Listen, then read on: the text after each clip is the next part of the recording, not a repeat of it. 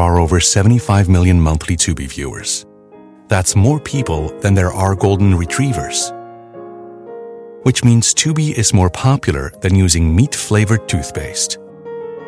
More popular than never figuring out what WALK spells. More popular than kicking your leg when a human rubs your belly just right. Tubi, it's more popular than golden retrievers. See you in there. Summer, the best time of year, usually doesn't come with a great deal. Soaring temperatures come with soaring prices. But what if there's another way? With IKEA, your summer plans can last longer than 2 weeks of vacation and be more affordable. Here, everyone can have lounge chair access, no reservations needed. From affordable outdoor furniture to stylish accessories, we have all the essentials you need to soak up summer in style, no matter the size of your space. Start planning a better summer with IKEA. It's your outdoor dreams inside your budget. Whether thou art a ghost that hath come from the earth, or a phantom of night that hath no heart, or one that lieth dead in the desert, or a ghost unburied, or a demon, or a ghoul, whatever thou be, until thou art removed, thou shalt find here no water to drink. Thou shalt not stretch forth thy hand to our own. Into our house enter thou not. Through our fence break through thou not. We are protected, though we may be frightened. Our life you may not steal, though we may be scared to death. Welcome to Scared to Death, Creeps, Peepers, Roberts, and Annabelles. I'm Dan. Hello, Dan. I'm Lulu. Hello, Lulu. Hello. Happy New Year's. For those of you probably listening to this, going into the next year. It's 1 year. Happy New Year. That's right. I always say plural. Happy New Year's. Happy New Year. I mean, I hope you have many years. I hope it is many Happy New Years. Happy New many years. Thanks for making 2021 such a great year, singular, for this podcast. We've had so much fun. We've grown, gotten so many great messages from so many of you. We look forward to trying to bring you the scariest, freshest, just best paranormal stories that we can find. And, send you in 2022. Mm-hmm. And we hope that you enjoy us bickering with each other. We like to give that to you as well. And that's not even planned. It just happens organically. Yep. It could happen today if you're lucky. Oh, man. I'm feeling feisty. Are you? Yeah. I feel like we're in a pretty friendly little spot this morning. Oh, I did not think we were. You didn't? For real? No. I feel friendly. Oh, you do? Yeah. Okay. I'm a big fan. I feel irritated. Oh. You didn't do anything. Okay. It's just, It just might happen. It's just we have teenagers. True. So actually, it's not you. It's teenagers. No merch announcement for Bad Magic merch this week for badmagicmerch.com, the store.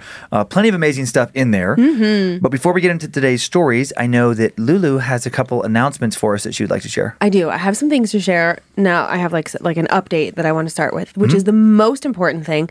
There have been a lot of messages about the casserole situation, and I want to address this. Seriously? Yes. So many messages. About the tater tot casserole? Yes, because there are so many people that are like, I cannot believe he puts or his mom puts raw meat and then puts other stuff on top of it and then cooks it. A lot of like WTF. But then a lot of other people of like, well, actually, like it would cook out, it would be okay. So then there's a lot of like, okay, Lindsay, you have to tell us what the deal is. So I talked to Grandma Charlene, and Charles says that she has two different casseroles. One in which the meat is cooked first, and one in which the meat is not cooked first. So her He-Man, like AKA shepherd's pie, she cooks the meat first.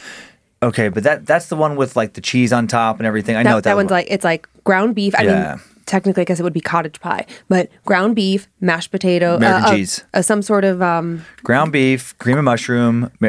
No, generally speaking, there would not be. It's only cream of mushroom the way your mom makes it. Yeah, but like it would just be ground beef, a vegetable like corn, generally speaking, and mashed potatoes. Now we never put cheese on it, but your mom puts cheese on top of everything. So I don't know if that's colloquial, if that's your mom, or if that's like my family did it differently. That's a small town trailer. Okay. Fair enough. Well, I mean, I grew up poor too. We just, I don't know if we just like couldn't afford cheese.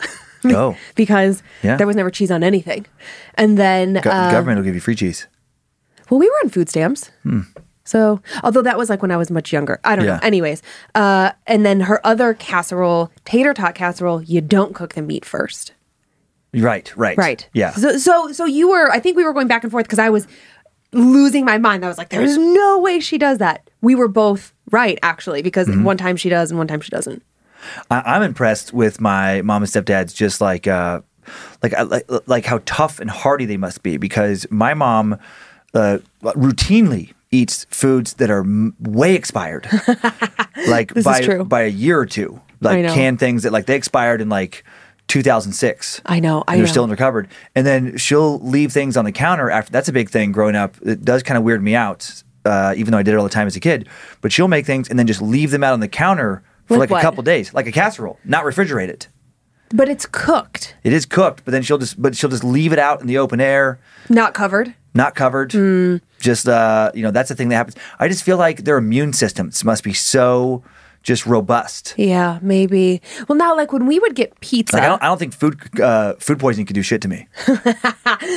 When we would get pizza as a kid and it would have meat on it, we would, obviously it shows up cooked. And then my parents would leave it in the box out on the countertop or on top of the oven or in the oven, not refrigerated. So I guess the left out doesn't freak me out as much, because then also I think about all the things that you can buy that like don't make sense not being refrigerated. Like, why can I buy tiny Horizon Organic milks not refrigerated?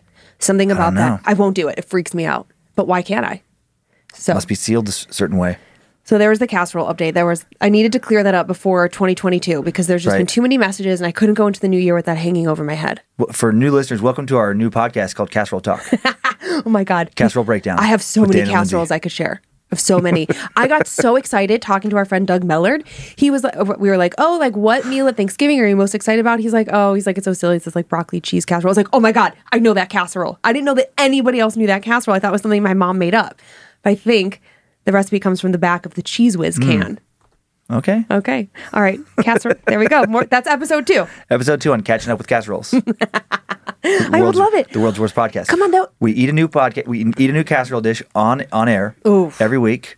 My misophonia, like my whole body just went into convulsions. We have 3 listeners who don't mind.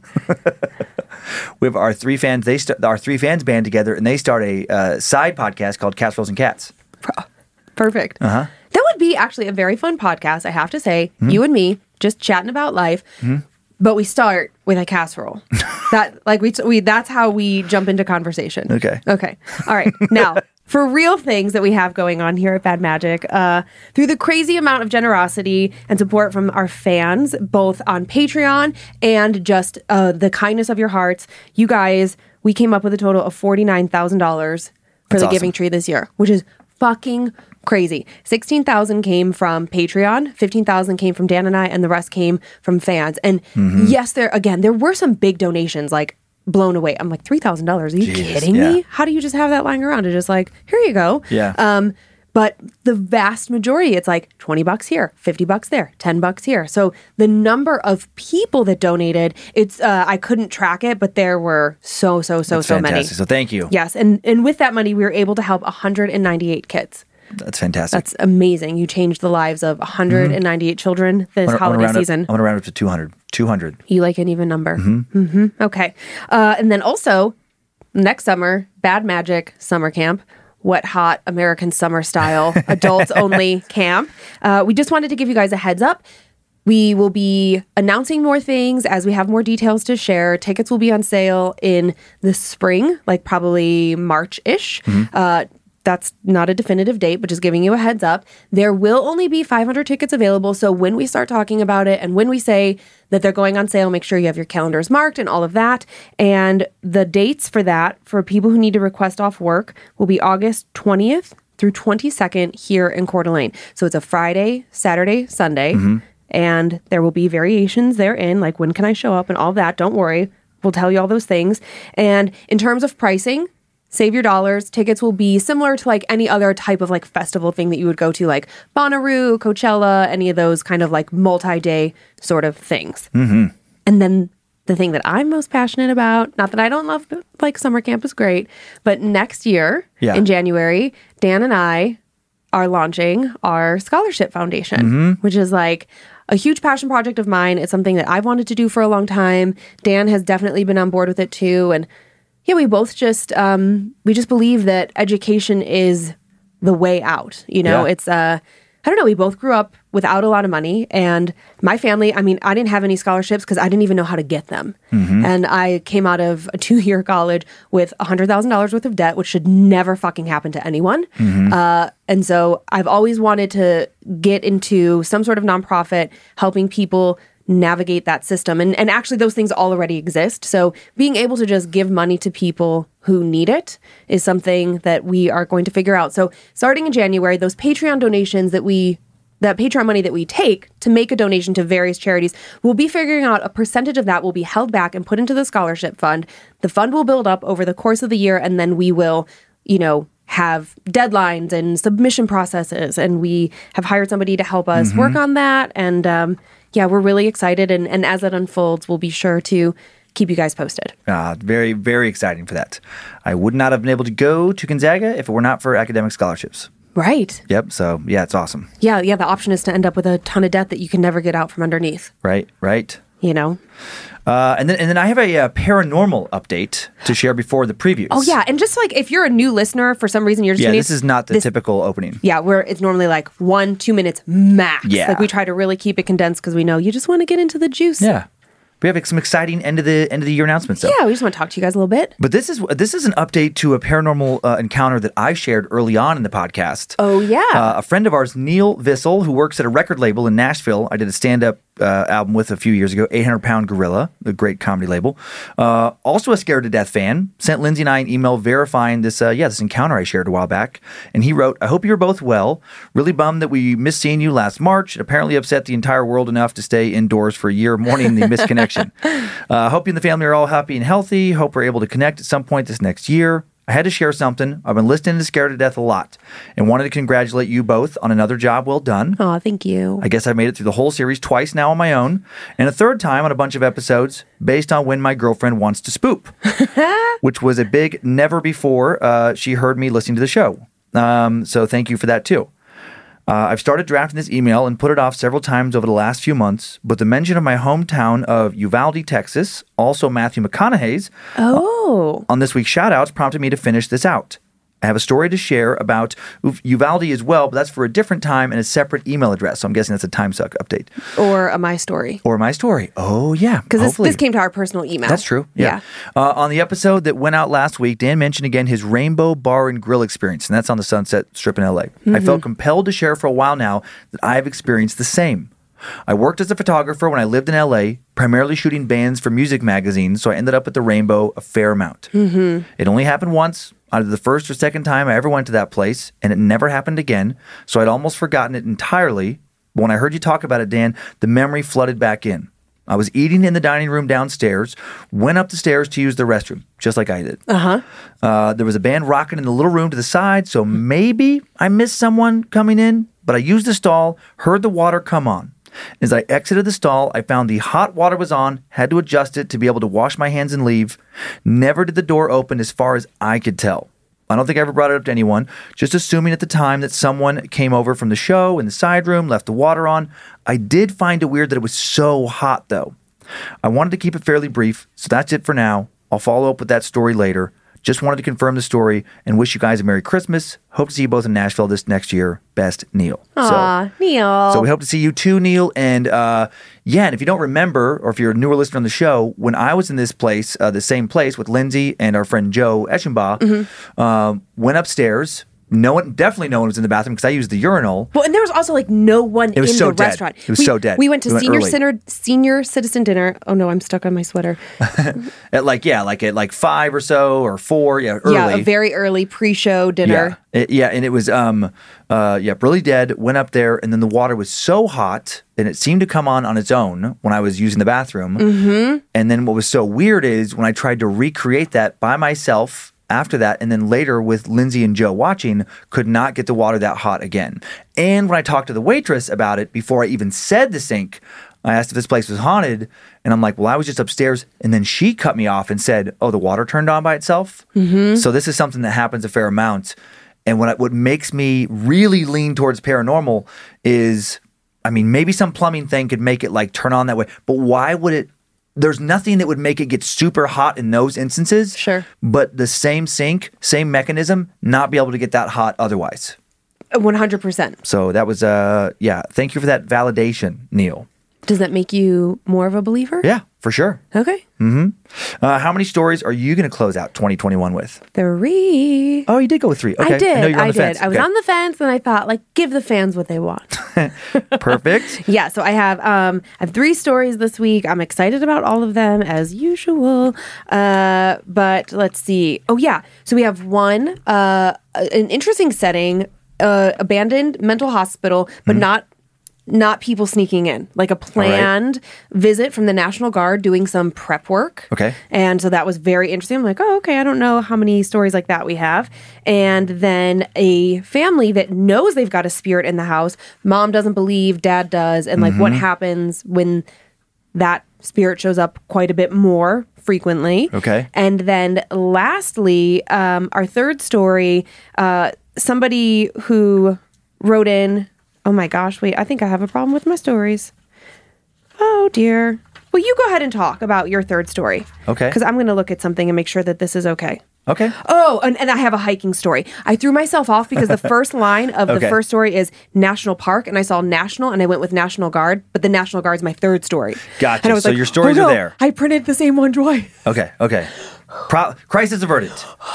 I have my standard 2. The first comes from the popular Caribbean. I always want to say Caribbean. This is not right, but Caribbean vacation destination of Aruba. Oh, Aruba, Jamaica. I know, right? The Beach Yeah. Boys. And also Caribbean Queen. Billy Ocean. A tragedy from several centuries ago on the Dutch island just off the coast of Venezuela still seems to be echoing in the present along a little strip of land called Frenchman's Pass. Second story takes us to rural Nebraska, and man, is it creepy. Okay. We explore the legend of Seven Sisters Road, where a supposed series of tragedies in the early 20th century poisoned the land that may have already been home to some kind of strange monster. I feel like we've had fans write in with that suggestion, Seven Sisters Road. Oh, okay. Yeah. I mean, I know We did could, the Seven Gates story on the show a while back, as well. Yeah, we get And quite Dice a Road. few, and I send them off to the team, but, also they're doing their own research. So sometimes, They just coincide. it just happens. Are you ready to head to the place that makes us apparently both think of the Beach Boys song, Kokomo? Look at my socks say, Don't Stop Believing. They got Sasquatch riding Nelly, riding the Loch Ness Monster. look at that. Look at that. I think these socks were for you, but I stole them, so sorry. I think it's a reference to Old Times Like episode. Whatever, they're for me. And now Aruba, Jamaica. Oh, I wanna take you It's to Bermuda. ooh, I wanna take Bahama. ya, not Come on, pretty mama. Key Largo, Montego. Baby, why don't we go Jamaica off the Florida Keys? Oh, what happened to the line to the Kokomos? No, it goes, there's a place called Kokomo. Oh no, I think I have it You wrong in jumped. my head. You jumped Oh early. no, good thing I didn't chime in too much. All right. All right, let's go, Beach Boy. Okay, Frenchman's Pass is the name of a narrow land passage on the island of Aruba between coral cliffs and the area known as the Spanish Lagoon, a wetland now protected by the government. Today, Frenchman's Pass is occasionally used as a shortcut to get to a bridge that passes over the lagoon halfway between the airport and the town of St. Nicholas. Frenchman's Pass got its name after a deadly battle over 3 centuries ago. In the early 17th century, some French pirates tried to invade Aruba, so really almost basically 4 centuries ago, and they were confronted by tribal warriors at the narrow passage. An untold amount of French and indigenous fighters were killed, the dead almost exclusively being members of the local tribe who didn't have an answer for the French pirates' advanced firepower. In the end, literally all of the tribe's warriors are said to have died. Those not killed in the initial fighting fled into a nearby cave where the French then smoked them out. The remaining warriors either died from smoke inhalation or ran out of the cave coughing and choking and were then butchered. And in the centuries since their deaths, countless people have reported experiencing strange and disturbing phenomena at Frenchman's Pass. Most of the reports have revolved around strange balls of fire seen suspended in the trees. These balls of fire or light have reportedly caused car and technology troubles. Occasionally, the balls have followed cars all the way through the pass. Others claim to lose their radio and cell phone signals in the area. Some have also reported feeling that their car hit something, then seeing nothing in the road, but then finding their car dented and covered in blood later. An unnatural silence, often heard throughout the pass, always after sunset, as if all living things flee the area at night. Perhaps the most disturbing activity encountered is when people hear crying and screaming carried on the wind. Many also see the apparition of an elderly woman in a shawl wandering the pass as if she is searching for something. And finally, an unusually high number of accidents occur along Frenchman's Pass, many attributed to the woman's spirit appearing in the road. Superstitious locals will stay away from the pass, but others and tourists often like to take it as a shortcut to the airport bridge or as part of an ATV tour. The following is a story that comes from two tourists who made the mistake of using the pass for an evening shortcut. Time now for the tale of the lights of Frenchman's Pass. Claire sat on the bed in her hotel room, staring out the window and watching the last of the sunset fade into the horizon. She tried to ignore the resentment she was feeling. Jordan, her workaholic husband, decided to book a late flight so he could be back to work bright and early Monday morning. Instead of getting angry, Claire forced herself to think of the amazing week they just spent together at the resort. She and Jordan had been having some trouble in their marriage recently, arguing too much, a lack of affection, and Jordan's obsession with work. Their therapist had suggested a romantic getaway as a way to reconnect and rekindle the romance in their marriage. No laptops or work cell phones allowed. And it had been wonderful. A little slice of heaven.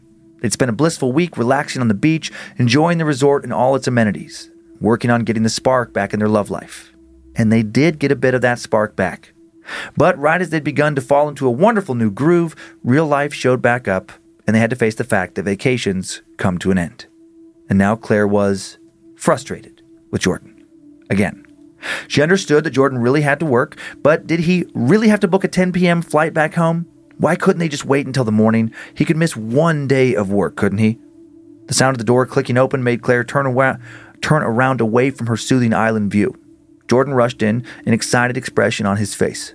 Okay, I finally found a driver willing to take us. Of course, after I offered him a $50 tip on top of the fare, he grumbled as he went around the room gathering their bags. Claire checked her watch, 8 p.m. Are you sure we should go tonight? It's really dark out there. Can't we just cancel the flight? You can call your boss, tell him you can't make it because you had some issue with the flight or something. I know he'd understand. He sighed irritably. Babe, it's fine. Remember Juan, the waiter? Claire nodded her head. Well, he told me about a shortcut to the bridge. It'll cut the travel time down, so we'll get to the airport faster, make our flight, and you know I have to get to work tomorrow. I have a big presentation that came up last minute with my team. Reluctantly, Claire gathered up their things. She looked back at their room one last time. She really hoped all their progress on the trip would come back home with them. She felt closer to Jordan than ever and didn't want the realities of life starting to separate them again. Claire and Jordan waited in the resort's main lobby, watching the road outside as they waited for the driver. Jordan checking his watch every few minutes. The driver was running late. Finally, at 8:45, headlights pulled into the Circle Drive at the main entrance. Taxi painted on the side of the car in bright letters. Claire and Jordan raced to the car, throwing their luggage into the truck and hopping into the back seat. You're late, Jordan rudely told her driver. Claire elbowed him. The man turned around to face them. Apologies. The cab station is some distance away. We appreciate you taking us on such short notice, Claire said, rushing to interject before Jordan could say anything else.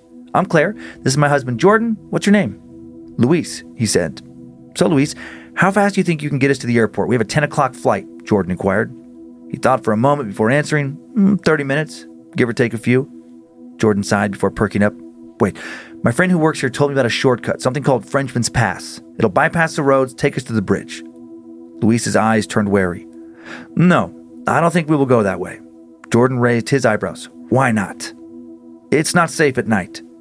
Claire watched Jordan's frustration rise. She prepared herself to jump in and stop an argument. But instead of fighting with the man, Jordan pulled a $50 bill out of his wallet. How about now? Louise eyed the money. Claire watched an internal battle play out in the man's mind. He clearly didn't want to take this shortcut, but the promise of a large tip plus fare was winning out. Claire wondered what was so bad about the area. Were the roads uneven? Was there a steep cliff? Highway robbers? Whatever it was, it clearly wasn't that bad because Louise accepted the money and gave them a gruff, okay, I'll take you. Jordan relaxed a bit into his seat, throwing his arm around Claire as Louise pulled out of the resort and onto the small island roads. Claire looked out the window, watching the dark landscape speed past them. Everything seemed so lively during the day, but at night, it was as if the whole island went to sleep. It seemed like the 3 people in their car were the only ones outside at this time. It was an oddly eerie feeling. Louise turned off the paved roads onto a smaller dirt road. He slowed down to a crawl. Claire could see a look of trepidation on his face. He didn't want to be here, but why? We are at the pass. Are you sure you want to go through here? Louise asked them. Claire swore she saw a bead of sweat drip down his forehead. Yes, we're sure, Jordan answered, irritation clear in his tone. Louise slowly drove forward into the pass. Trees arched above them, blocking out most of the moonlight. Now only Luis's headlights illuminated the road, casting odd shadows on the ground. They looked like strange, humanoid creatures. Claire was reminded of the haunted hayride she'd been on as a child, where the staff would jump out from the trees to scare the riders. She tensed up, expecting a man in a scary mask to jump out at any moment. She wished Luis would drive a little faster, but he kept to his frustratingly slow crawl. A glow now caught Claire's attention. She leaned forward, peering out the window, and saw what looked like orange balls of fire slowly floating down towards them from the trees. "What the hell?" Jordan whispered. Claire rolled down the window, poking her head outside. It wasn't fire at all. There were no growing flames, no smoke rising in the air. These orange orbs were balls of light floating in the trees and all around them. They slowly gathered around the taxicab, inching closer and closer. Claire rolled up her window in case they were hot. She didn't want to get burned. "Wow," she whispered. "That's so beautiful. What do you think that is, Luis? Some kind of mirage or something? Insects?" Instead of answering, he glared at her and Jordan, locking his eyes with them in his rearview mirror, his gaze angry, suspicious. "I can't do this anymore. You need to leave. I will not take you any further." "What?" Claire asked. "Leave where?"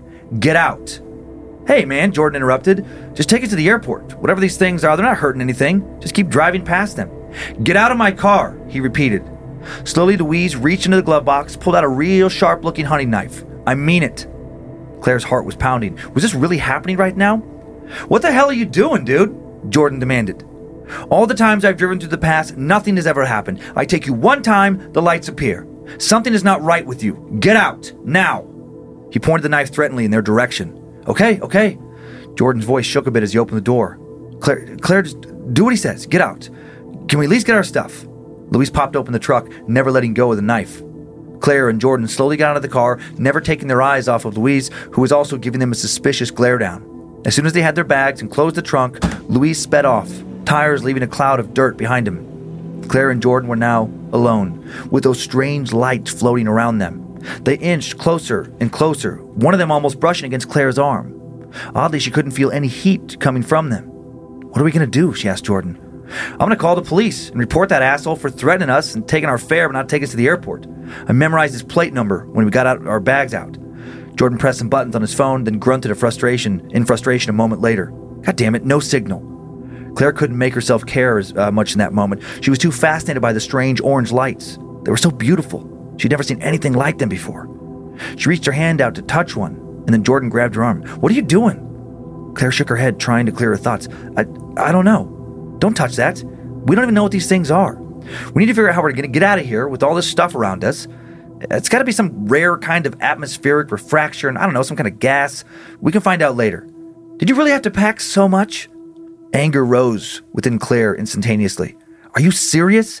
We wouldn't even be in this situation if you didn't insist on taking that shortcut. We probably would have made it on time if you would have just let him take the main route. Now we're definitely going to miss your flight. Jordan checked his watch, did a double take. Something's up with the time. My watch has been stuck on 9:03 since the last time I looked. He pulled out his phone. My phone's stuck too. Claire sighed, pulled her phone out. 9:03. No cell signal. Great. Now we're lost with no cell signal. We don't even know what time it is. She crossed her arms, turned away from her husband, too angry to look at him. Jordan sighed. Claire, I'm sorry for starting an argument. We don't need to be doing this right now. I think the best thing to do is just walk straight through the pass. Juan told me it will take us right to the bridge. When we get our cell signal back, I'll call another cab, okay? Fine. You're right, she said. We need to work together instead of fighting. Grabbing their bags, they turned around to face the rest of the pass. Those orange lights had come to a standstill, frozen all around them, filling the trees. It reminded Claire of thousands of eyes, watching their every move. Claire and Jordan slowly made their way down the straight dirt road. The only sounds were their footsteps and the rolling of the suitcases behind them. It was completely, utterly silent out here. Claire was afraid to breathe too loudly. She had this eerie feeling of being watched, and if she made a sudden move or too much noise, she'd alert these glowing watchers and something bad could happen. Neither Claire nor Jordan had any idea how long the pass truly was, how long their walk would be. He checked his phone periodically for a signal, and they remained stuck in a dead spot.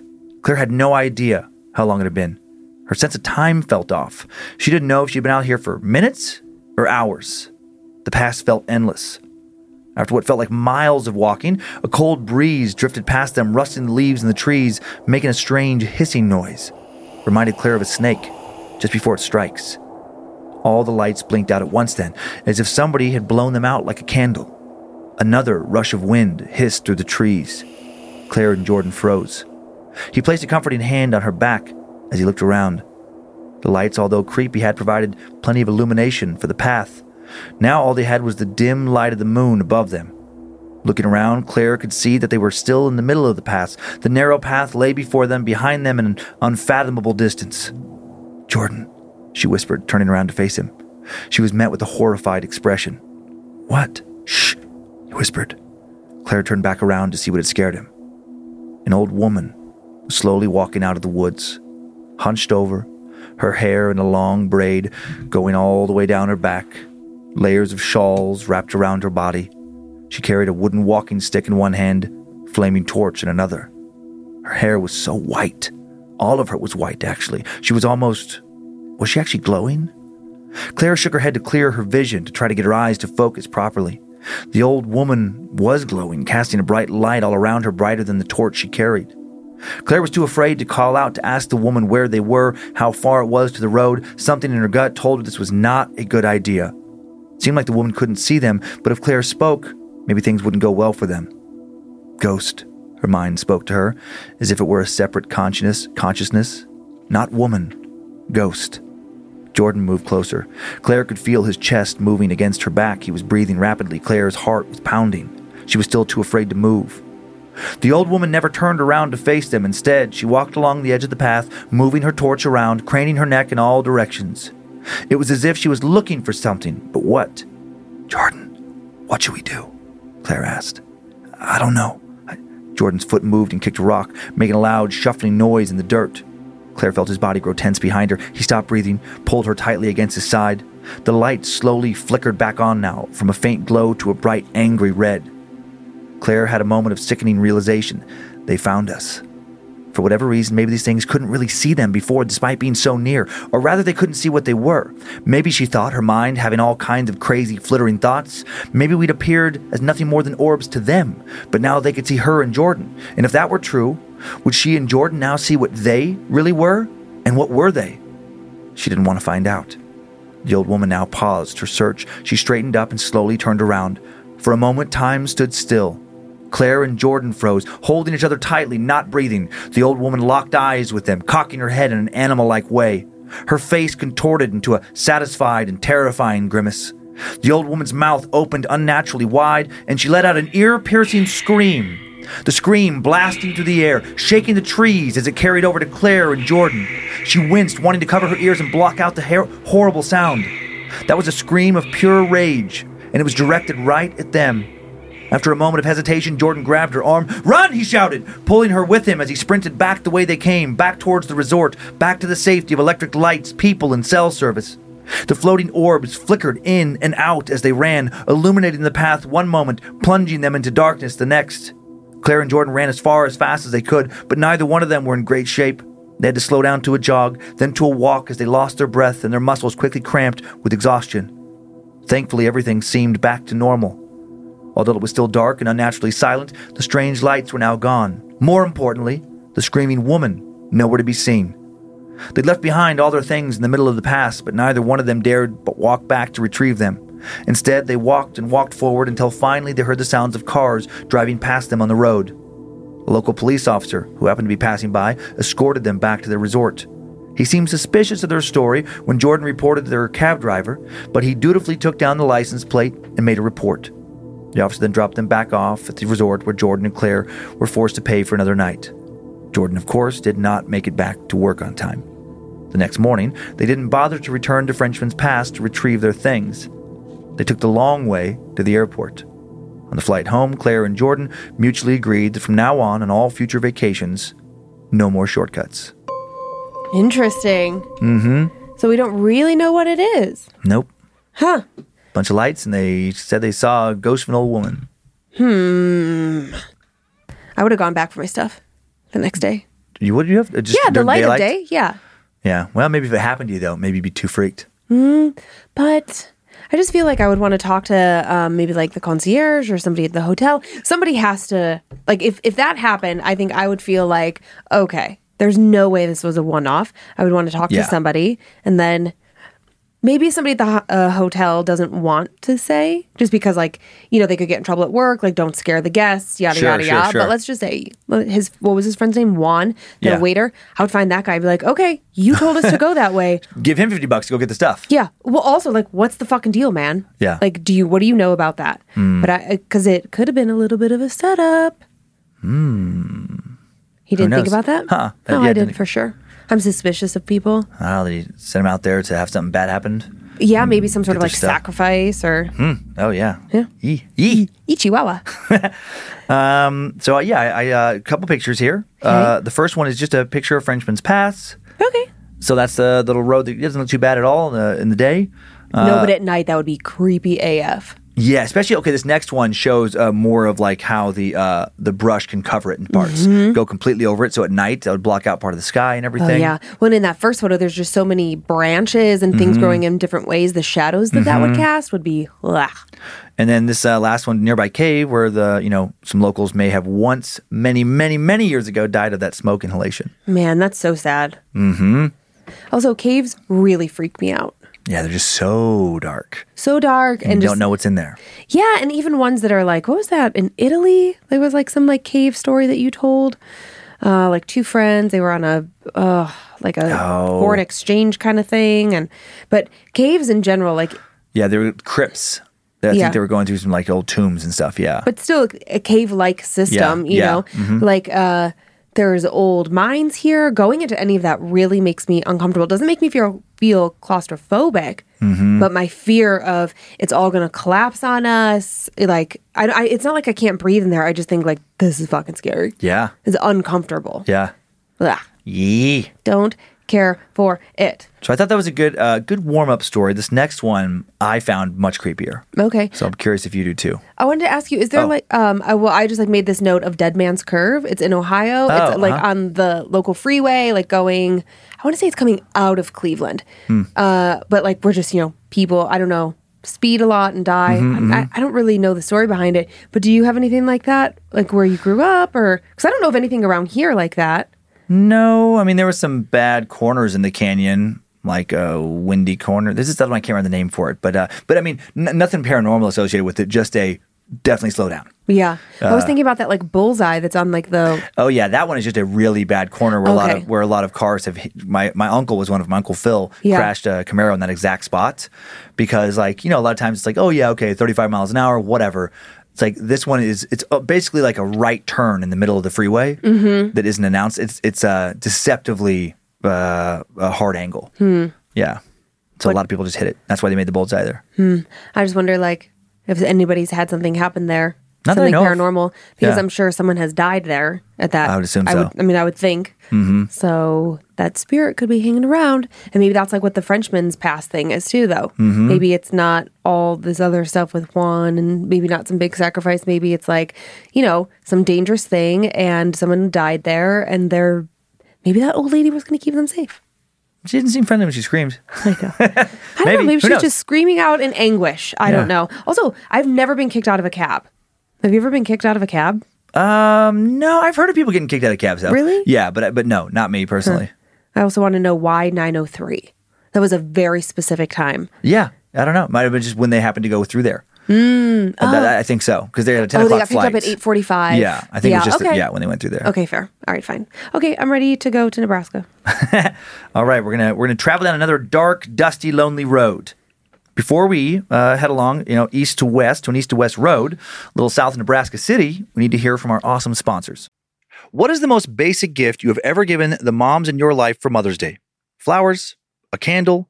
Some random knickknack you picked up at the last minute because you completely spaced Mother's Day? I have definitely made the mistake of procrastinating gifts for Mother's Day. And then, like the Friday before, I run to whatever store is open and convince myself that, yes, my mom does need another coffee mug that declares she's the world's best. So lame. This year, how about one-upping yourself by giving the moms in your life an Aura picture frame?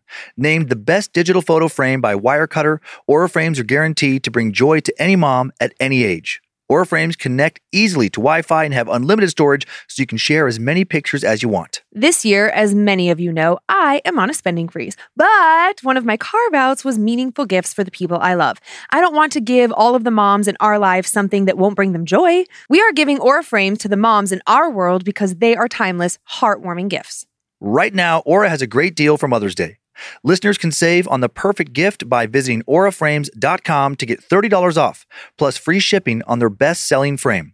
That's AURA frames.com. Use code SCARED at checkout to save. Terms and conditions apply. This show is sponsored by BetterHelp. What are the things that weigh you down on a day-to-day basis? What kind of stress are you holding on to? Do you spend much of your day going over things in your brain over and over until they are so distracting it affects your mental health? Well, don't worry. You're not alone. We all carry different stressors, some big, some small. When we keep things bottled up, the results can be negative. Therapy is a safe space to get things off your chest without fear or judgment. It's a place to work through what is heavy on your mind and heart so that you can feel lighter and happier. I'm always holding on to something. It's the way my anxious brain works. I'm continually worried that I've done something wrong, that I've hurt the feelings of someone I love, and that I have let someone down. I'm stressed that I'm not being a good enough mom or wife. I panic that our life will implode at any given moment and it'll all be my fault. Thankfully, I have an amazing therapist who helps me talk through each of these scenarios. After each and every appointment, I feel lighter, happier, and more capable of showing up as my most authentic self. Get it off your chest with BetterHelp. Visit BetterHelp.com/scaredtodeath today to get 10% off your first month. That's BetterHelp, HELP.com/scaredtodeath. Summer is just around the corner. Who's excited? I know I am. With the warmer, sunnier days calling your name, the last place you're going to want to be is in your kitchen, cooking and meal prepping. Make your life easier with Factor's no prep, no mess meals. Factor's never frozen, always fresh meals are dietitian approved and ready to eat in just 2 minutes. Think of all the extra time you will get outside in the summer sun when you aren't wasting hours in the kitchen. I think I speak for everyone when I say that the summer is the busiest time of the year. We are all trying to cram in as many things as possible, from concerts to vacations and everything in between. With Kyler home from college and Monroe on her break too, I want to spend as much time as possible with them. And while I truly love to cook, the summer is the one time of year that I'm the least interested in doing that for 3 meals a day. So I lean on Factor to help keep me healthy and in step with my diet. I'm obsessed with the honey yogurt pancakes for breakfast, the pork El Pastor for lunch, and the cilantro lime barramundi for dinner. So easy and saves me so much time. Head to factormeals.com/scaredtodeath50 and use code scaredtodeath50 to get 50% off your first box, plus 20% off your next month. That's code scaredtodeath50 at factormeals.com/scaredtodeath50 to get 50% off your first box plus 20% off your next month while your subscription is active. Thanks for listening to our deals, creeps, and peepers. Hope you heard a few that spoke to you. Some spoopy setup here. Then we're off and running with this crazy story. We haven't said spoopy a lot lately. I'm glad you're bringing it back. Seven Sisters Road lies just a few miles south of Dunbar in Nebraska City, Nebraska, on maps simply called L Road. Part of it is paved, part of it is just dirt and gravel. Does not cut through any towns. It's not terribly long, nothing but farmland. A road that would go entirely unnoticed and unknown even to locals who live in the two little towns no more than 3 miles away, if not for a dark and disturbing history that gave Seven Sisters Road its unofficial name. In the early 1900s, 7 young women allegedly murdered and hanged in trees along this barely used dusty road. A family once lived on a farm along where the road now lies below Dunbar, a family consisting of a mother, a father, a brother, and 7 sisters. They lived in an area with 7 gently rolling hills, and after a heated argument one night, the volatile brother, long known as a troubled and violent young man, stormed out of the house. He hid in the woods, stewing in his anger, and then one by one he lured his sisters out of the house, led each of them to the top of one of the hills, and then hanged them from a tree. Oh my God. No one knows what happened to the bodies or to the brother afterwards. The parents, John and Julia Warden, are buried on the property. Julia died in 1880, John in 1901. They did have 7 daughters and a son. The only possible evidence that the story, might be more than just local legend. Back when this tragedy may have occurred, Seven Sisters Road did not exist. The area remained undisturbed for years following these supposed 7 deaths until construction started. As soon as the road construction finished, people began reporting supernatural occurrences. Once again, when something on the grounds where spirits dwell is disturbed, those spirits become active, and often seemingly angry. In November of 1968, a local deputy responded to calls about sightings of some sort of monster every night for a week. The monster reportedly witnessed emerging from a field night after night at roughly 11 p.m. The strange beast, said to be roughly 6 feet tall, looked like a cross between a bear and a wolf. Next, a group of teens partying in an old, not in current use barn in the area one night saw glowing red eyes in the cornfields out of which this beast would emerge. They sped off down the road, but then this monster supposedly grabbed the bumper, stopped the car. Before they were able to drive off, it shattered the back window. Holy hell. Not long after reports came in about this beast, farmers in the area and the occasional teen driving through the area began reporting hearing the sound of women's screams. And oddly, sometimes the sound of bells ringing loudly from a private family cemetery nearby. A suspicious amount of mysterious car troubles also seemed to plague the short stretch of road where the sisters may have been killed. Stalling, dimming headlights, frozen speedometers, windows rolling up and down on their own have all been claimed. One man's radio started playing the Doors song, "This Is the End," over and over, no matter how many times he changed the channel. Or station, rather, I guess. The old Warden farm along the road, currently owned by Nate Sturm and his wife, Becky. They live there with their 2 daughters, Natalie and Abby. Natalie says she's heard bells and whispers. Becky says she's heard screams. It was blood-curdling. She said it was not a bobcat. It was definitely a woman screaming. It was crazy. One morning, Nate Sturm was out hunting before dawn, and he watched a strange creature walk upright directly towards him, he says. The creature had glowing red eyes. He prepared to shoot it, but then it ran off and left him alone. And he says he hasn't seen it since. Natalie Sturm told the Omaha World Herald that most people don't see anything the first time they drive down L Road, but that the second time is when it always starts. Only 4 of the 7 slight hills remain, the other 3 ground flat for farming, but the spirits of the 7 women and whatever kind of monster may live in the fields with them has allegedly never left this area. Time now for the tale of the Nightmare Beast. Tonight was good, right? Lori smiled. Yeah, it was. Blake reached over and squeezed her hand. It was late, almost 10 p.m. They were making the just a bit more than a half-hour drive from Blake's parents' house in Douglas back to their small apartment in Nebraska City. They enjoyed a nice, if somewhat awkward, dinner together. Things were tense. Blake was working on repairing his relationship with his parents. Ever since he dropped out of med school a year ago, they were not happy with him, especially since they'd paid for most of his education. They were so disappointed they'd actually refused to speak to him for over a month.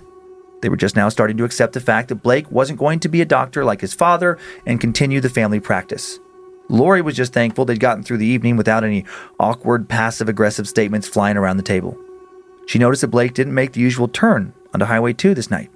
Instead, he turned onto a long gravel road leading up to a little hill. "Where are you going?"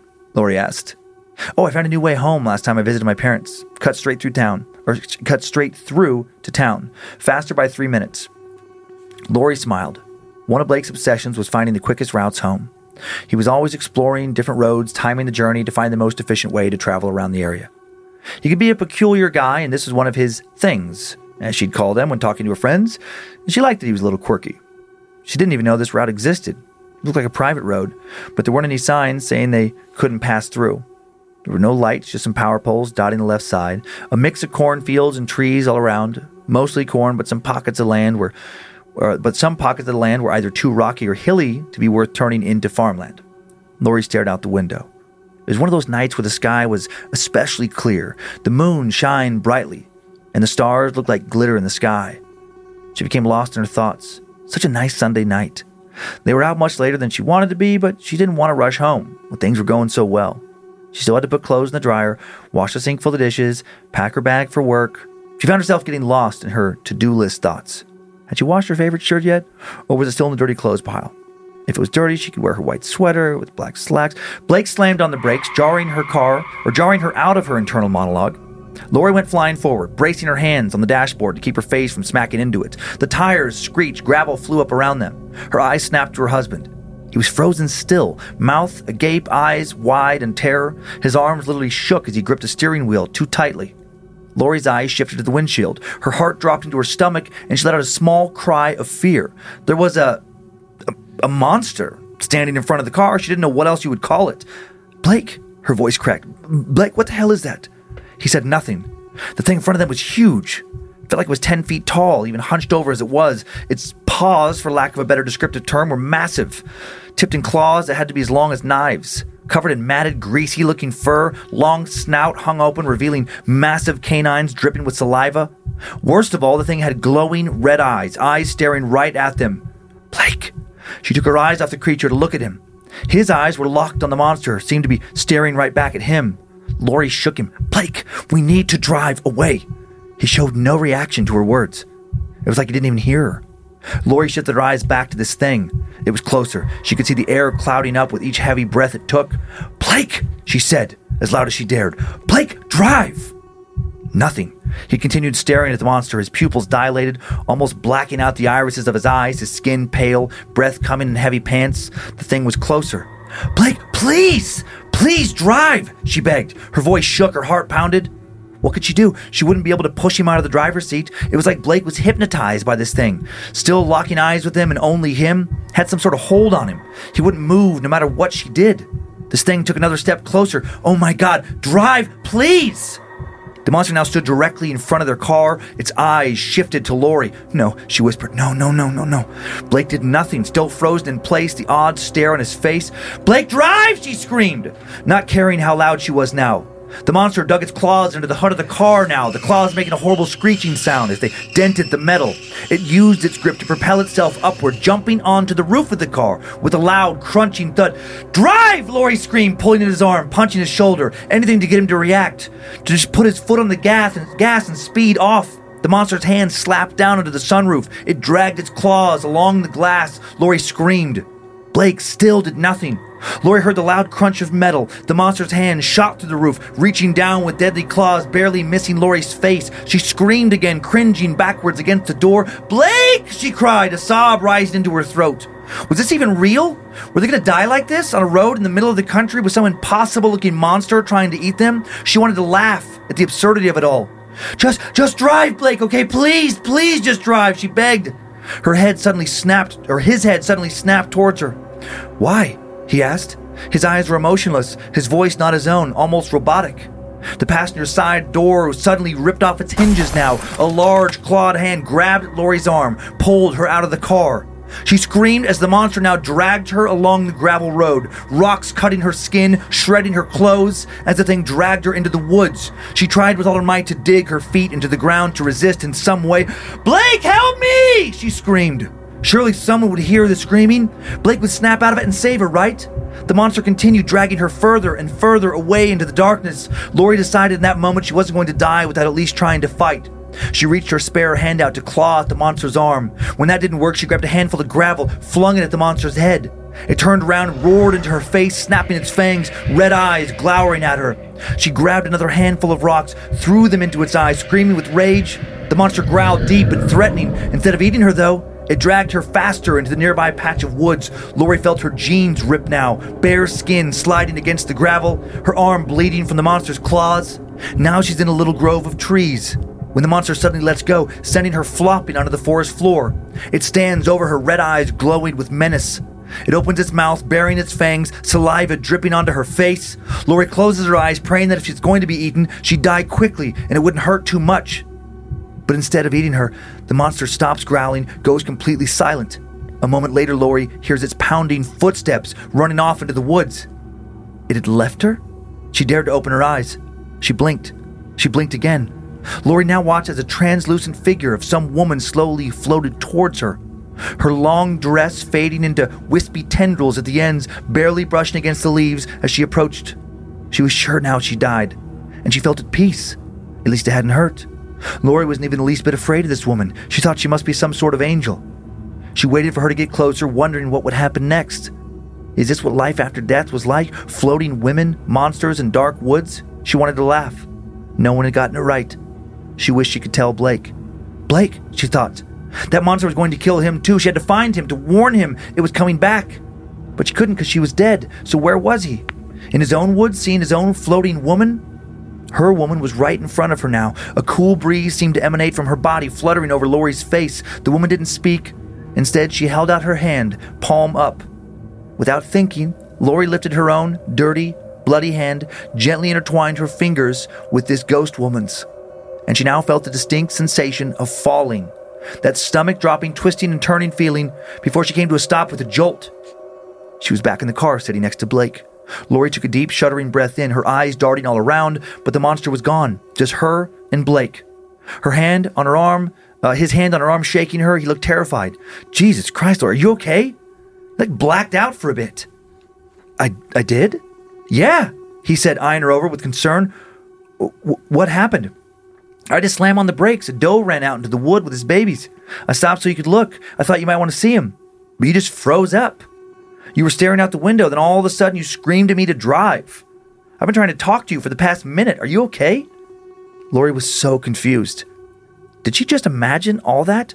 Her heart still raced with fear. Her arms stung from gravel and monsters' claws, but no blood. It certainly felt real.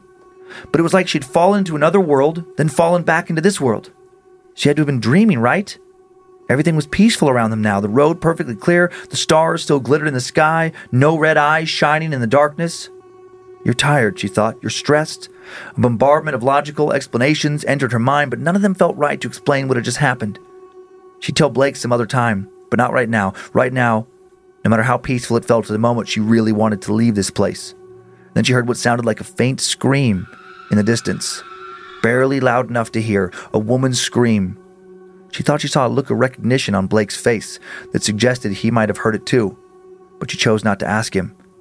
I'm just tired, she said. Let's go home. Oh, yeah. Would you believe me? You know what? With the weird blacking out and just going away, something that you've never done before, and I'm assuming that she had never done before, I would think that something really fucking weird just went on. Okay. Because that's an interesting, like, even though he didn't see anything, it's like what a weird trance for her to suddenly fall into out of nowhere. You know, no drugs. They just came from his parents' house. I'm guessing no prior history of anything like that. Probably not. That would be, and then that little scream at the end that they talked about it. And if he did hear that too, and she heard it with all that and stories of the area, I'd probably think something happened.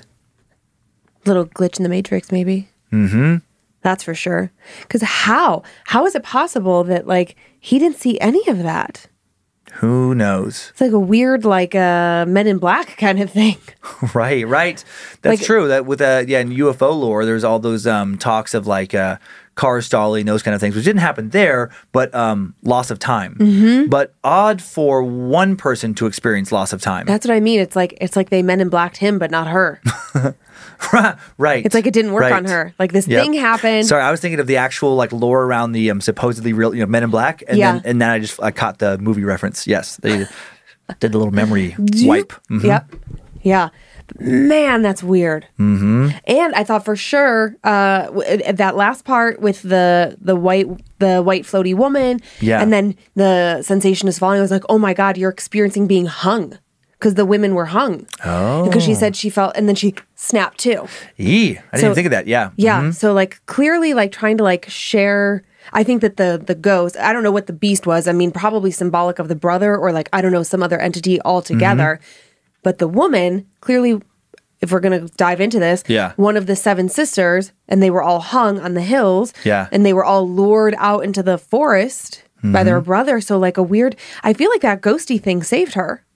But not without, but like it came at a cost of like, I'm going to transfer my pain to you or something. Right. Yeah. My fear.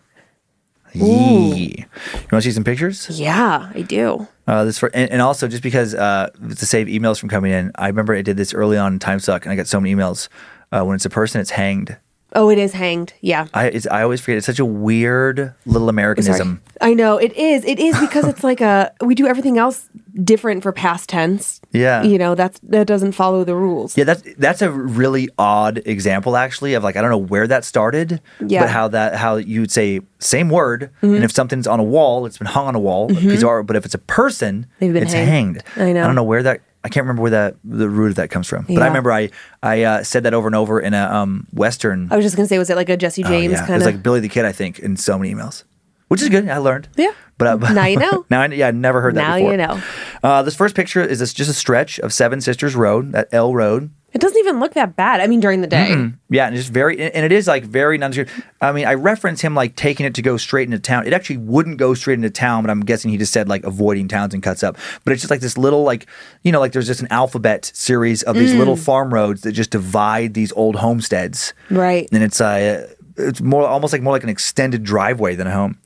This next one is the old Warden family cemetery, and that's that current owner, Becky. What does that say? Strum? Yeah. Just checking out the one of the family tombstones. Would you buy land that had another family's tombstone on it? Yeah, I would, because I like the Wilson. I talk about my buddy Kyler Wilson. His parents lived on a large piece of land at Race Creek outside of Riggins. Yeah, and there was a family cemetery on the grounds. It's pretty common for like homesteaders because they were living out in random farmland and they didn't have local cemeteries yet, and so a lot of times they would and had lots of land and they would just have a family cemetery. No, I understand how a family cemetery happens. Oh, I'm saying I wouldn't buy really? land. No.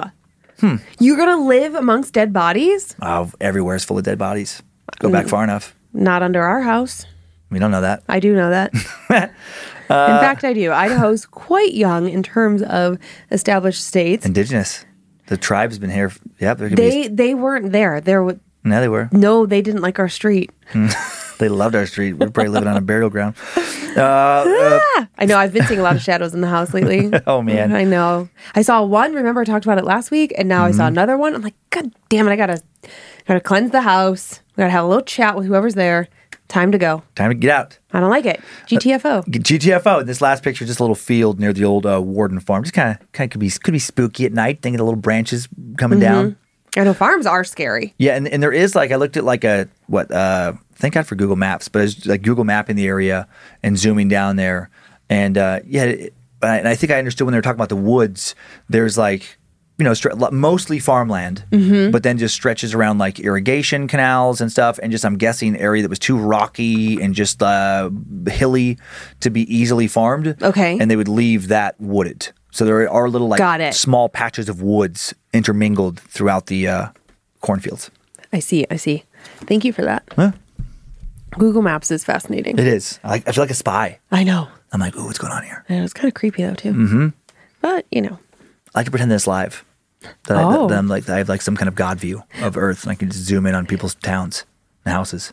Well, I feel like on Apple Maps there's a new, but it's not live. It's just Street View, right? Yeah, just Street View. Yeah, because that would be. They'd have to have cameras.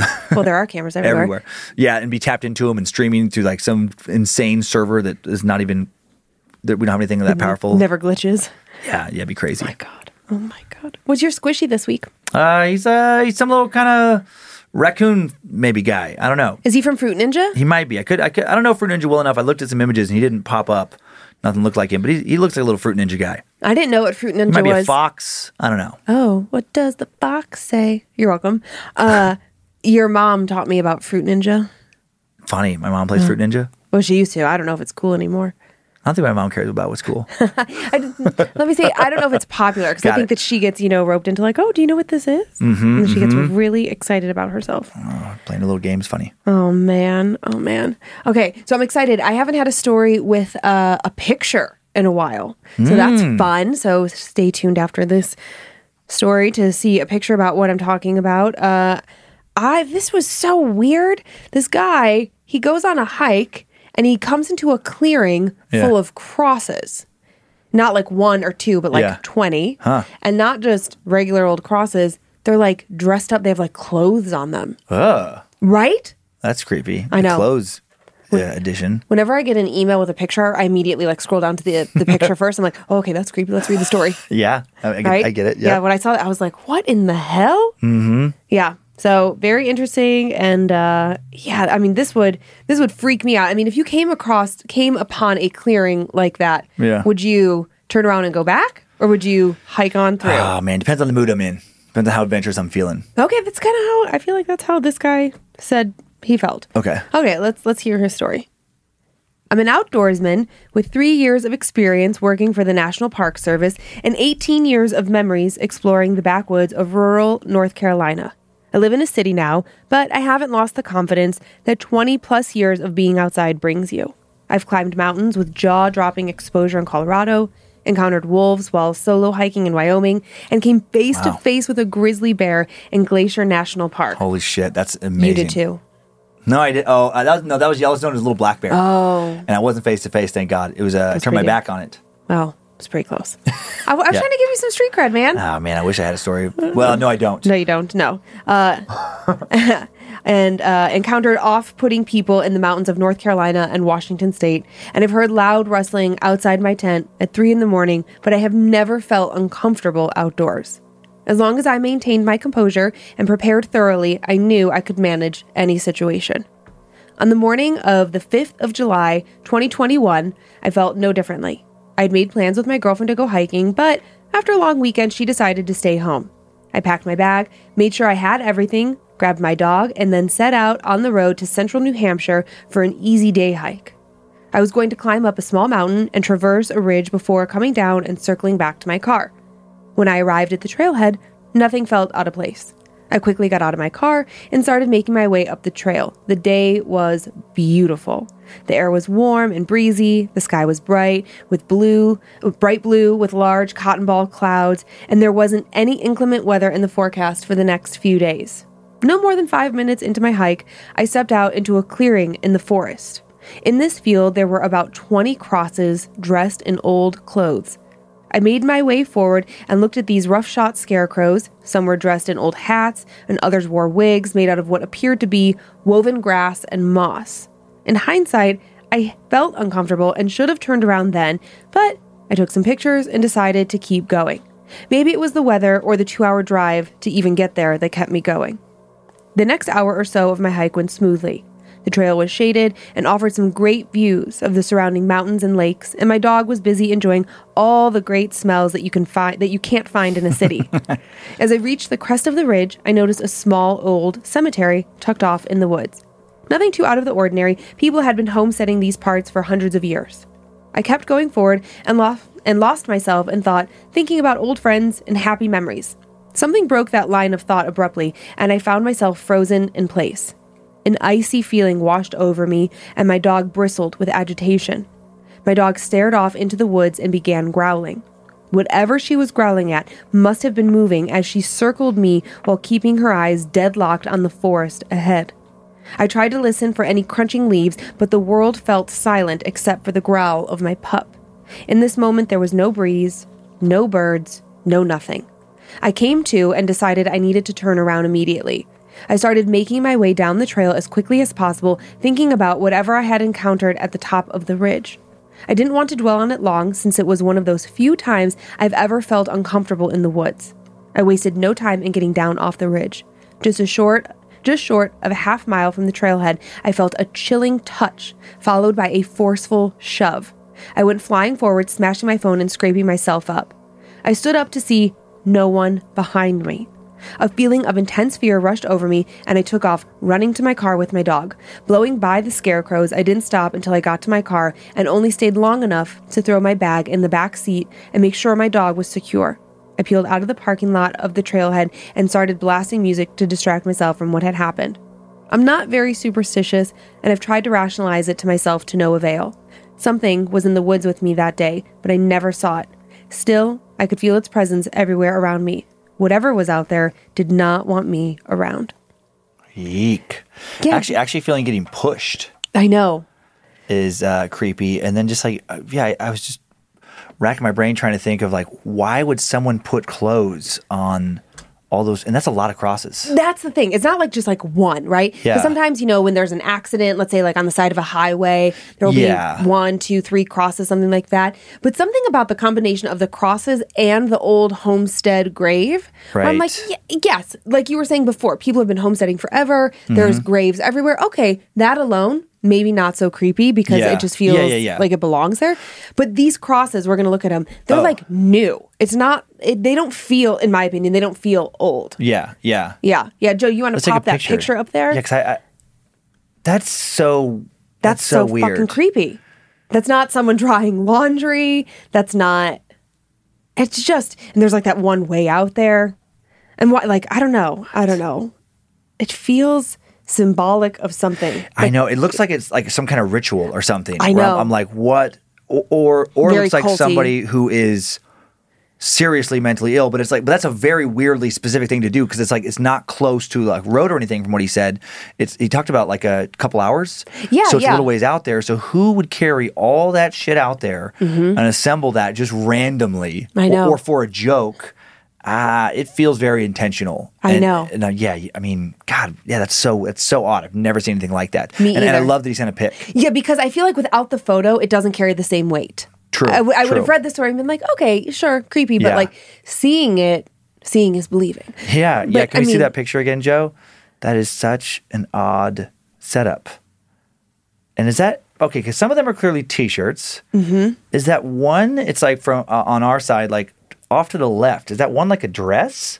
Maybe on the left, like the far first row. First in from closest row to us.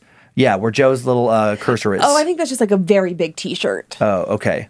But he did say that some. I mean, we can't see it here, but he said some of them had wigs. What? I mean, it's just so specific, and he said that a lot of it was made of like grass. Like it's not. What did he say? Yeah. I looked at these roughshod scarecrows. Some were dressed in old hats, and other wore wigs made out of what appeared to be woven grass and moss. So it's like, I mean, that's a lot of time. That's a lot of time, and like you would only actually use a real scarecrow to keep birds away from crops. Right, and that's there is- clearly not a crop. No, this is not like at all. They're not growing anything there. That's like a tribute ritual. That's something that's super weird. It's something. A scarecrow scares away animals. This guy just Right. wanted to scare away people. right, He's right. like, you know what? I live up here and I want to scare hikers so they never come back here again. Mission accomplished. Yeah, no shit. And I like in my mind, I decided to connect the grave and the crosses where I was like, okay, is Yeah. it like some tribute to that family? Like where there, maybe there weren't enough graves and somebody did like maybe they're two isolated things. Maybe like somebody put up the crosses for Man. their family, something else, and then somebody else came along and was like, do you know what would be so creepy if we put clothes on these? Imagine seeing that at night. Whoa. Well, I would never go for a hike at night. So. No, I know, but I'm just like, if for whatever reason, Because if you were camping, what if you were camping you walked out to go to the bathroom, and you saw that? that would be, man. I Would we leave? Well, if it was in the middle of the night, we might stay tight, but we would be in the tent. I think the safety might be off the 9mm, Okay. but I'd be just at the ready Okay. to blast some monster. Okay. Not I like that it. would necessarily help us. That feels good. I feel safe. When he was talking about his dog getting all the country sniffs, I had to think of Gigi. Of course you did. I had made my little note about country dog. I love it when our dogs become country dogs, as we call them. Oh, it's so cute. And Gigi especially, it's like could not be more jacked about all the fresh sniffs. Mm-hmm. You can see her little nose twitching as she just runs all over the place. I know. And then I love how dogs get like, after a couple hours of that, so exhausted. Well, it's overwhelming to their little senses. It's like, just wears them out just to get so many sniffs. Yeah, that's cute. Yeah. Oh, Gigi. Dee Dee. All right, so, I think we've talked about this 1 million times. Yeah. Spirits living in your house. If they feel not scary, you think you would stay with them. Yeah. And you don't think that you would ask them to leave. Like you would just like coexist with them. I don't know. It's all about gut feel. Maybe not. Okay. Maybe not ask them to leave. Okay, well, you know me, I'm like, all of them got a GTFO. They can't stay. But then like Joe brought up a while back, like what if, it's like some little kid spirits. They're just like, it's a decent. Tough. Wow. Yikes. Listen, it's not my problem. I can't change it. They're already dead. I can't make it better for them. I don't think that spirits can feel better about things. How do you spit know? on myself.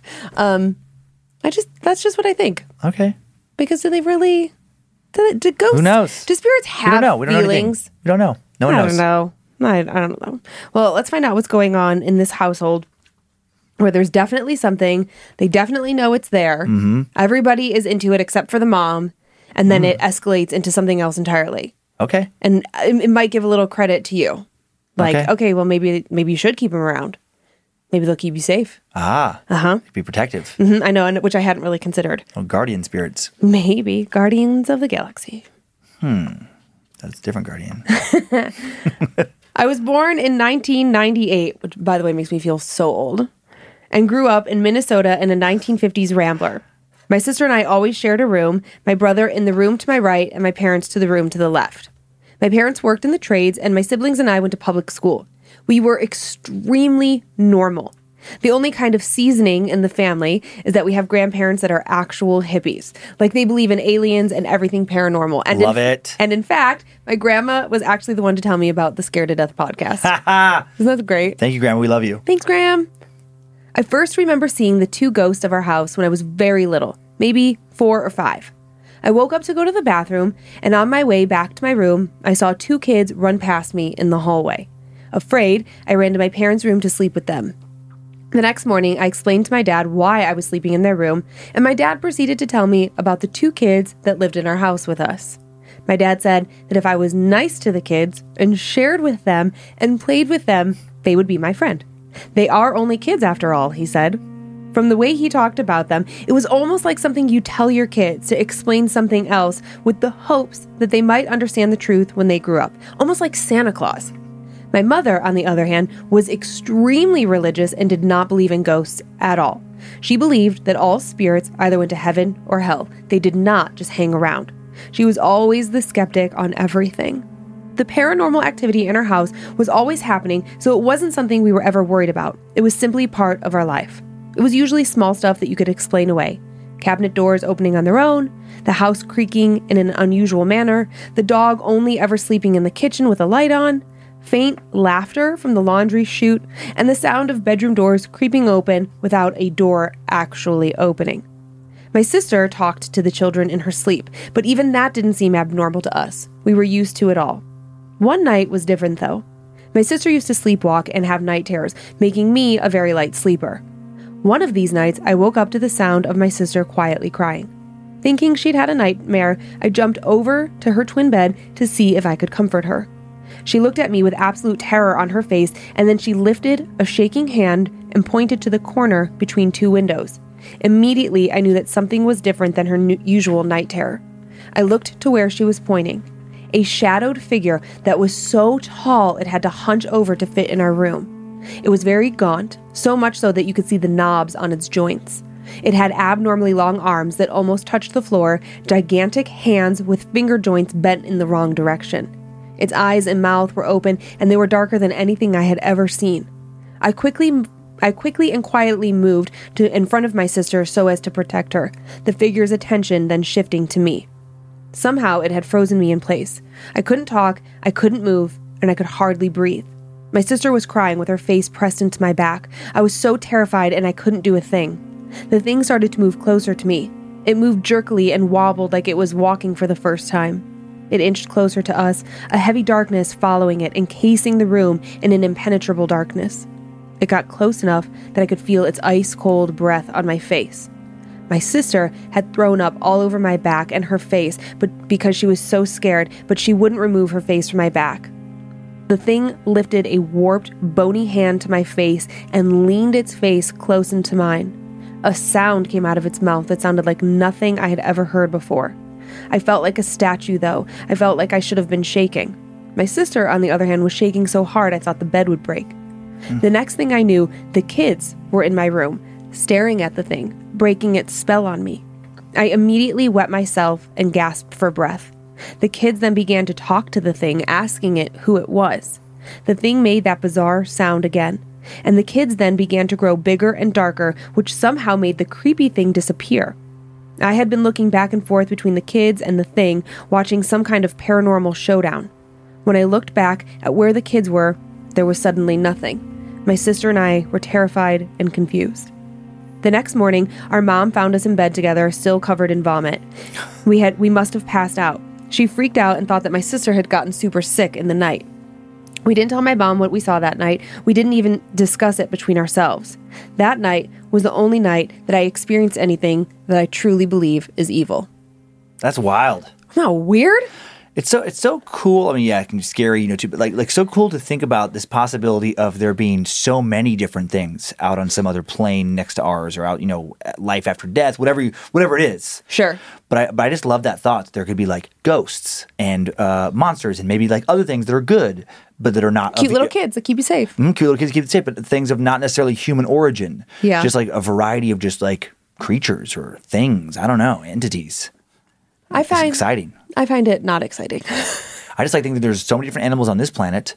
What if there's all these other? Reminds me of like Lovecraft, like his kind of like celestial, or I think they like horror, or whatever. But like there's just like these beings, so many different beings, space beings out there, or things out in the universe. I just don't really care for it because it feels like the vast majority of them want to cause us harm. It feels like more often than not. I mean, I don't know. Maybe that's just what we focus on here. Yeah. But it feels as though more often than not, it's something that wants to get you, as opposed to like, oh, look at that cute bear. Look at that puppy dog. I mean, nothing feels like warm and light and fluffy and, oh, I want one of those. It feels like, get the fuck away from me. Get out of here. Yeah, I don't know. So I don't really care for all the variety of options that I might be GTFOing out of my house. Huh, okay, fair. And I've been noticing lately, I don't know if it's just been like on my mind or I don't know, but in a lot of the stories recently, they're like, it was blacker than black. It was darker than dark. They had no eyes. They had no mouth, but it was just these deep black holes. Mm-hmm. Is that more terrifying, or is glowing eyes and fangs more terrifying? I don't know. It's a toss-up, but I want to say just that extreme darkness is more terrifying because it allows for, like, you don't know exactly what it is. Yeah, like the void. Mm-hmm. The absence of something is just so much scarier than something tangible. Yeah. Whoa, God. Imagine waking up to that. Oh, thanks. But maybe a reason to keep the thing in our house. I don't know. It doesn't feel scary. Okay. Like, it doesn't feel malevolent. It scares me because I'm like, oh, what's that? But I'm gonna ask it to go. Okay. Just, I think it's a good idea. Ask it to come say hi to me. So Dan wants an encounter. Well, if you would sit down and do like a session with me. What do you mean session? Are you some kind of weird doctor now? No, but just like sit down and like let me like call in the energy. You could communicate with it and see if you believe it. All right. And see if it kind of gives you what you want. We have some kid-free nights coming up. Okay. Let's get weird. Let's get weird. Oh boy. But the last time I did some pendulum work with you, you were like, I don't know, I think your elbow's moving. True. Yeah. But you have to leave that attitude at the door. Oh, okay. You can be skeptical, but you can just not be an asshole. Okay. You know what I mean? You have to keep it in your head. Otherwise, you just change the energy of the room, and then, like, what's the whole point? All right. Okay, I don't think this is going to go well. Okay, our last story of the year. Yeah, it is. Last story of the year. Last story of 2021. And it's so interesting. So I mentioned before that we're going to a mental hospital, an abandoned mental hospital. Oh, yeah, but it was a part of a planned tour with, what do you say, like the National Guard? Yeah, like a training, a staged training, because, they go in there. I mean, the writer sets it up for us, but they do like these mock trainings, like, okay, hey, when this disaster happens, a tornado, right, we're gonna have to go in, we're gonna have to kill all these mental patients, and you're gonna have to clear out the rooms, and you're gonna have to like check, and so how does it work, and what does that feel like in a real moment? So I never thought about simulations that way. Yeah. Mm-hmm. I didn't. Yeah. Right. Yep. Yeah. I mean, totally. Creepily. Mm-hmm. I didn't think about it in that context of that kind of building. Right. Yeah. Because we've only gone to mental hospitals like ghost hunting. Yeah. Or like kids breaking in. Abandoned places. Yeah. Yeah, but not like set up. Intended to go there with a different purpose than ghost hunting. True. The one this just made me think about when Kyler was going to school at the Libby Center in almost downtown Spokane. There, that area is rough, and there was this one house, and I always thought, like, God, that house looks particularly bad. There was several really rough, but yeah, but there was one that really just stressed me out, and I found out later from a classmate's parent of Monroe's that the SWAT team, that's where they would do, they would go with their battering rams and practice, like, oh yeah, of course, like the National Guard does it, the fire department does that, like that's what I think of as the fire department, burn or So anyways, well, let's check out this mental hospital. Let's do it. Let's check you in. Okay. Hey, Dan and Lindsay. I've been contemplating for a while now as to if I should tell my story, and after hearing all the other scary stories from other listeners, I decided now is probably the best time.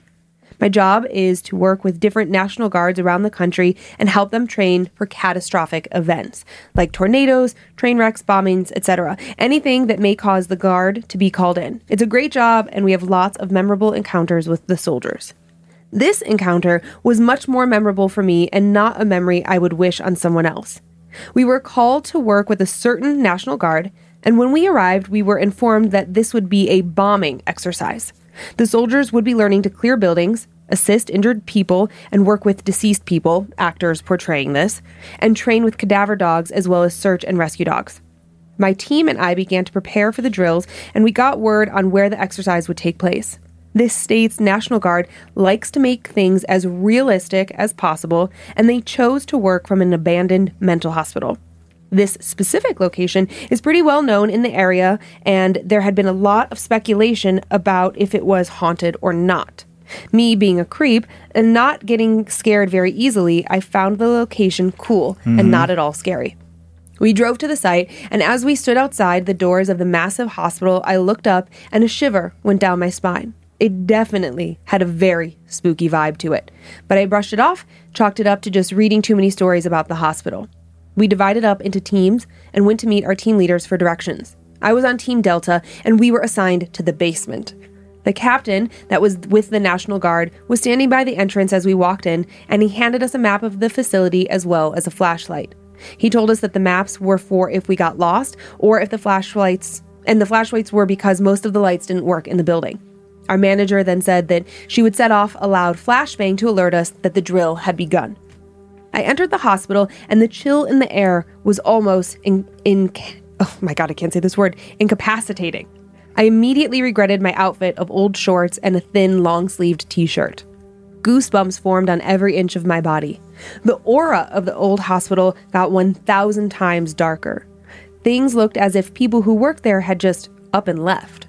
Files, chairs, typewriters, coffee machines, office supplies, clothing, and even telephones laid where they would normally be in a functioning facility. Finding our way to the basement steps, and my friend Rachel made our way down to the West Wing. Our team leader told her to camp out near the staircase so the soldiers would find her first, and asked me to travel further down and make it a little bit harder for them to find me, since the training was really trying to make sure that they cleared the whole building and looked everywhere they could possibly look. Rachel found a dusty chair with a small table attached to it and quickly sat down, grabbing her card to memorize her ailments to tell the soldiers once they found her. See, some of us had injuries that the soldiers would have to work through and make sure they get us to safety quickly and alive. I clutched my card in my hand and turned to head down the hall. A couple 100 feet away, I found a door that looked promising. I looked over my shoulder and saw Rachel sitting in her chair. Stepping into the room, I saw that it was clearly an old examination room.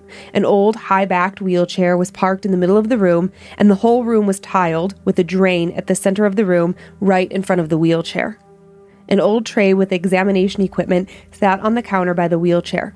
To my left, in the middle of the wall, was another door, and thinking about how I needed to make this a little bit challenging, I opened the door and pushed my way inside. I thought it would be impossible for the building to get any more cold than it was. Yet here I was in a room about the temperature of a freezer. Out of habit, I flipped the light switch on the wall, and to my surprise, a small light on the wall flickered on. It wasn't bright by any means, but it was enough for me to be able to see 3 feet in front of me.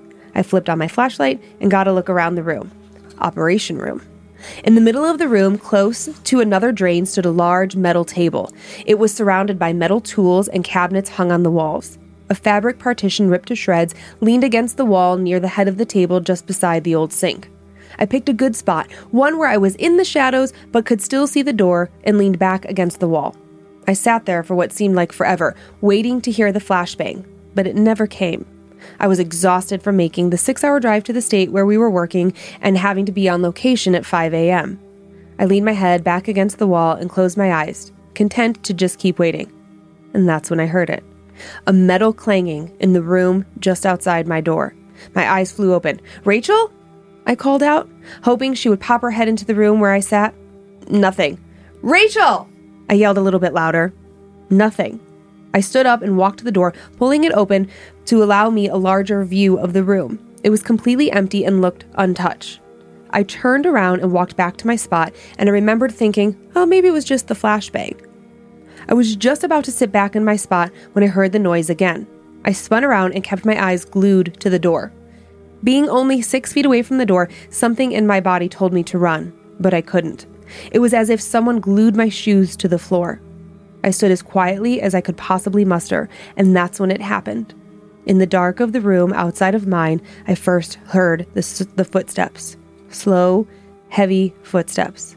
Blood was pounding through my ears, but I refused to make a noise. Then I watched a dark, human shadow walk ever so slowly past the door that I had just pushed wide open.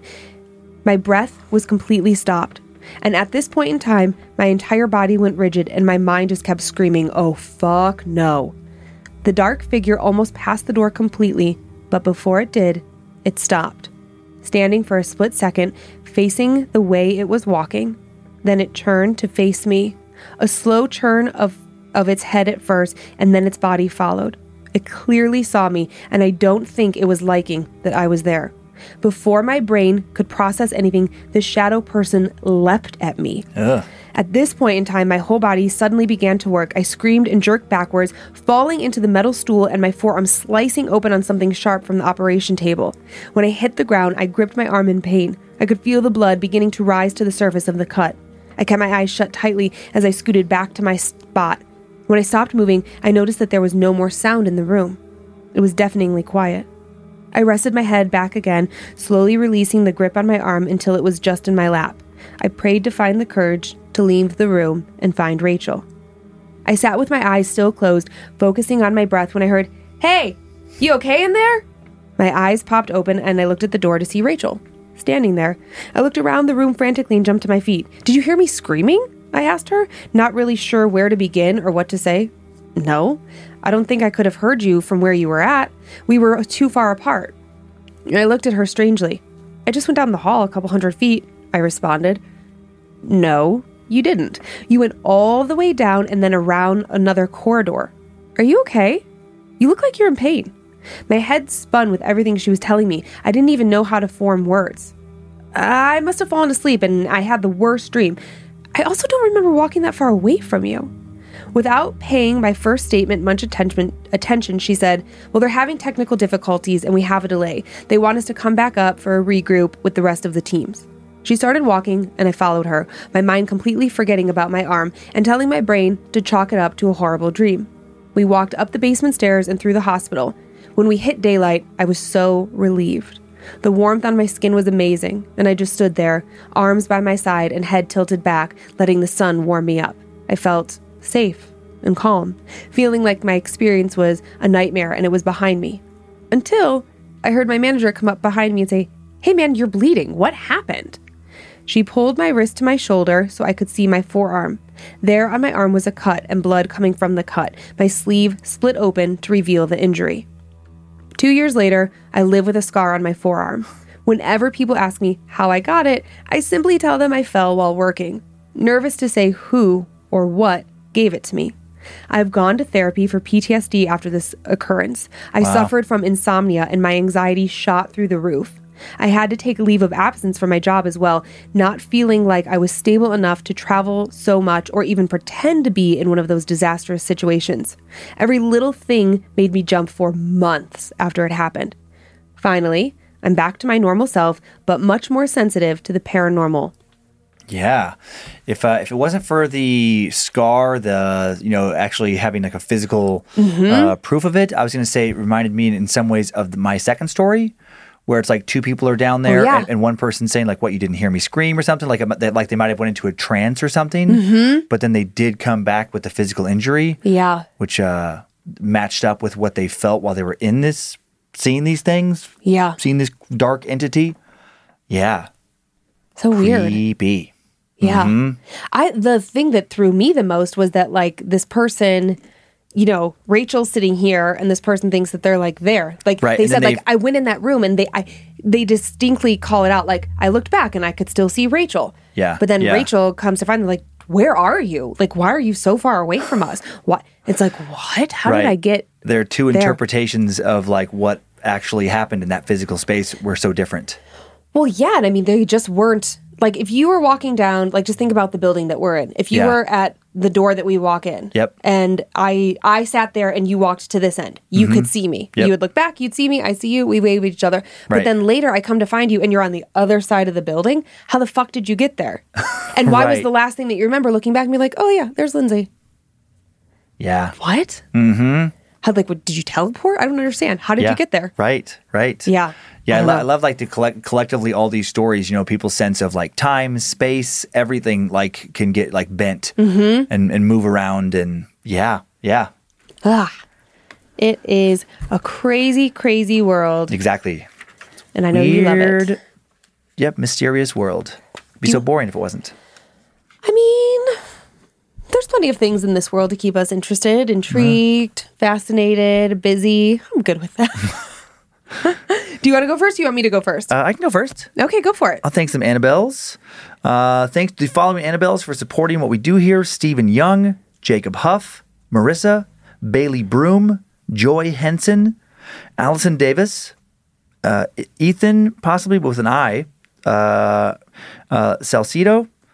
Maddie Margison, Brett Kobe, Nicole Sheely, Elizabeth Wheeler, Matthew and Misty Sybil, Trey, Kiana Martinick, Anili Garcia, Corinne Wickwire, Space Lizard Britt, thanks Britt, Aaron Kelch, Tanner Johnson, Hard Deep Gill, Callie Luwaji, Elizabeth Kushame, Scott Thompson, Thomas Smith, Matt Brady. I paused at Elizabeth because I thought it was, I saw N where there was an H at first, and I thought it was Elizabeth Couch Name. And I'm like, that is an interesting last name. Hi, I'm Miss Couch Name. Kushame. Oh boy. I would like to thank the following Annabelles for their support on this show. Jenna Augustine Atwater, Hillary Shagger, Heather Monday, Bailey Llewellyn, Matanda Richburg, Bitter, Tyler Bear, Ashley Krukoff, Sarah Sheck, Amelia Rebecca, Raven Gutermuth, Katie O'Donnell, Luna MC, Cheyenne Winchester, Thomas Hoffer, Tabor DeRoyne, Sarah Lewis, Sherry Kelly, Kevin and Brittany Fitzgerald, Johnny Stefani. Oh man, Johnny Stefani. Johnny Stefani. Never gets used for that ever. Oh, that's so great. I love it. Overlord Elmo, William Ramirez, Travis Mertens, Stephen Logan, Clayton Mitchell, and Jess Rodriguez. I like Cheyenne Winchester. That sounds like a character in like Red Dead Redemption, or like like old Western. Mm-hmm. Like that'd be one of the stars of the Western. Well, Cheyenne, you're a star. Cheyenne Winchester.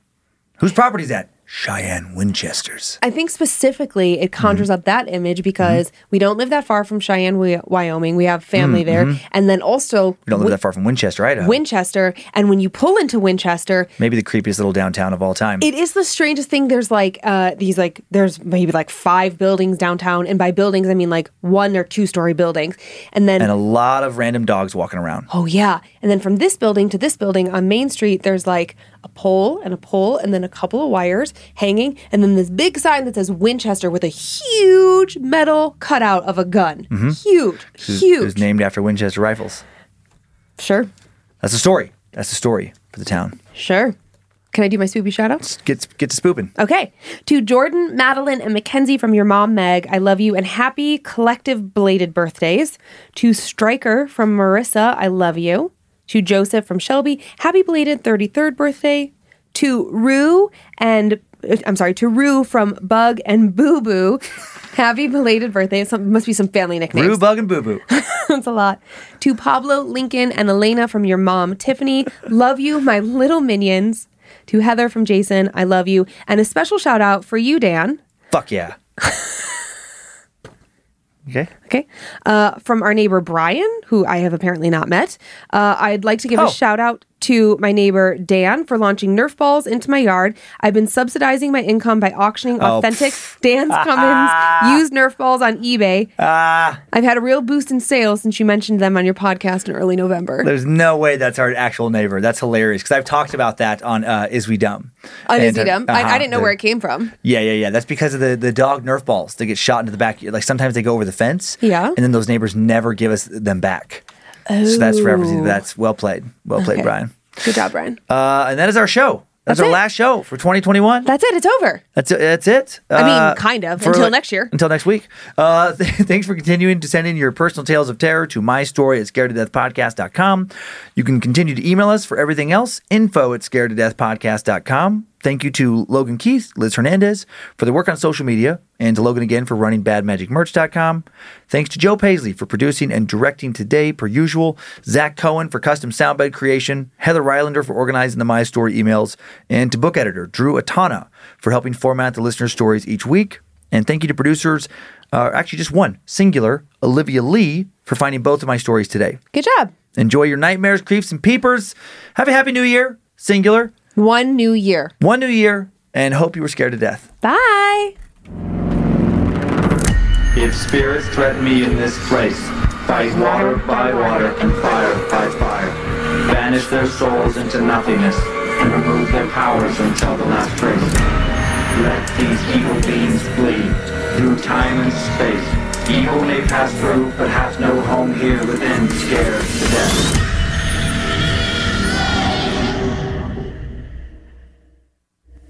Bad Magic Productions.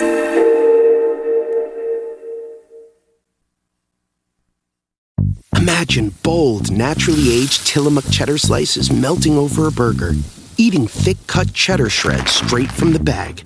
It's nice to dream about cheese for a bit. Tillamook Cheddar, extraordinary dairy. On this episode of Plant Killers, we'll explore one nation's most notorious fruit and vegetable killer, bad dirt. What makes bad dirt so bad? The answer? The ingredients. But fear not, true crime enthusiasts. This story has a happy ending. New Miracle-Gro Organic Raised Bed and Garden Soil. It's made with quality organic ingredients from upcycled green waste like compost and aged bark. Unlike the other guys who can't say the same. Looks like bad dirt's murdering days are over, thanks to Miracle-Gro. Join us next time on Plant Killers.